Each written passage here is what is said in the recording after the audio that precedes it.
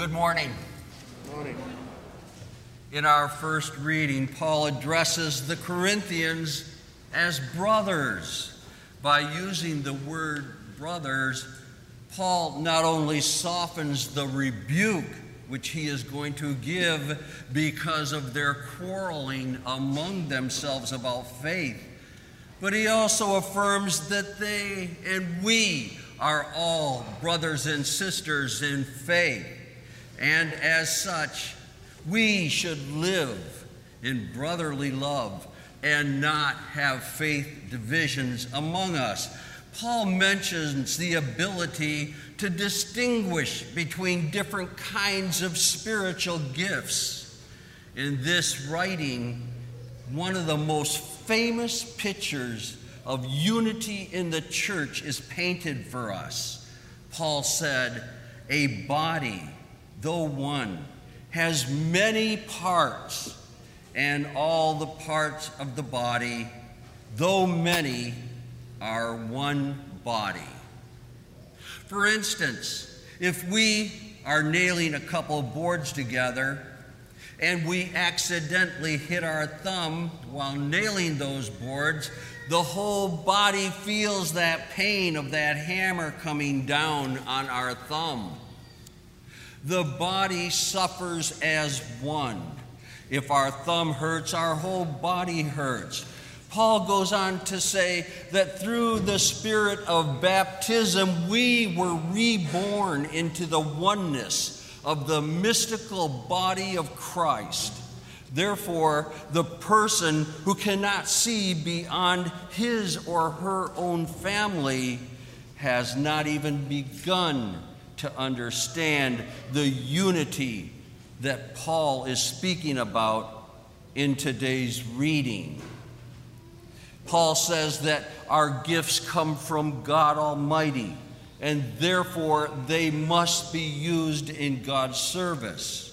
He then stresses the unity of the church and that we must love. We must love our brothers and sisters. We can demonstrate this love that we show for our brothers and sisters physically by helping in many ministries that we have within our parish, monetarily in giving back to the church a small token of the monetary blessings so as to enable the church to continue to grow and expand and to help pay the many expenses it takes to effectively manage a parish community, and spiritually by our prayers, our daily prayers, not only for members of our parish and the church, but for the untold millions of people that are needy throughout the world, because Paul tells us we are all brothers and sisters in Christ.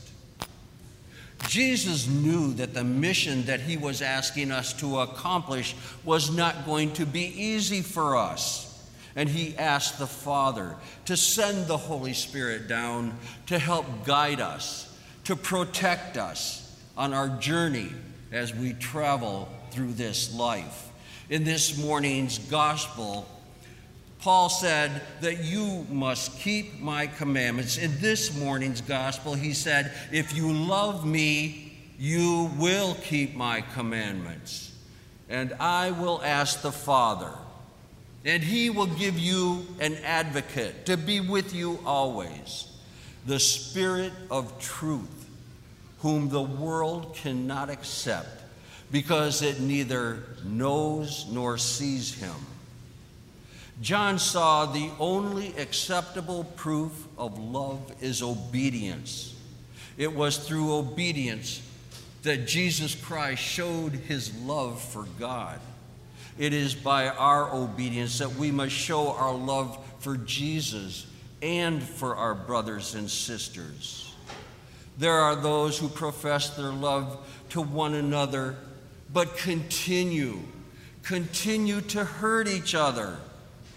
A child may disobey their parents and does all kinds of things that causes them grief. A husband and wife may say that they love each other, but they continue to hurt each other in their words, in their deeds and actions. Brothers and sisters that for one reason or another don't associate with each other or even speak to each other anymore. Jesus knows that love is not an easy thing to give. And he knew he had given us a hard, nearly impossible task to accomplish without the love of Jesus Christ. He also knows the many struggles and tests that we are given throughout our life. In his great love and mercy, Jesus said that he would send the Parakletos, translated from the Greek to mean someone who is called in, the Comforter. The Holy Spirit is with us to help guide us, to protect us, and to give us the moral strength and courage to know what we must do for the sake of our faith. Just as the early Christians, when hands were laid on them, given the gift of the Holy Spirit, when the bishop laid his hands on us, we too receive the 7 gifts of the Holy Spirit: wisdom, counsel, understanding, knowledge, piety, and fear of the Lord. Are we courageously professing the true faith that we have received in our baptism and strengthened by our confirmation? As we approach the Blessed Sacrament today, when we approach the true and present body and blood of our Lord and Savior, Jesus Christ, pray and consider, are we acknowledging, accepting, and properly utilizing the powerful spiritual gifts that were given to us in our baptism and our confirmation, as Jesus Christ intended us to do?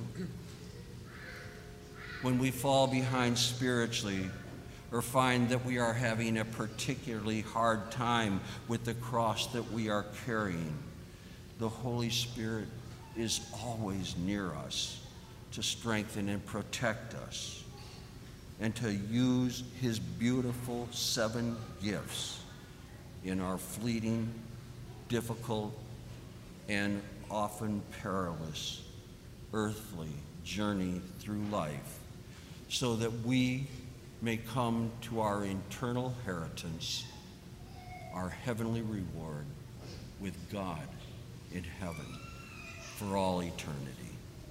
Amen.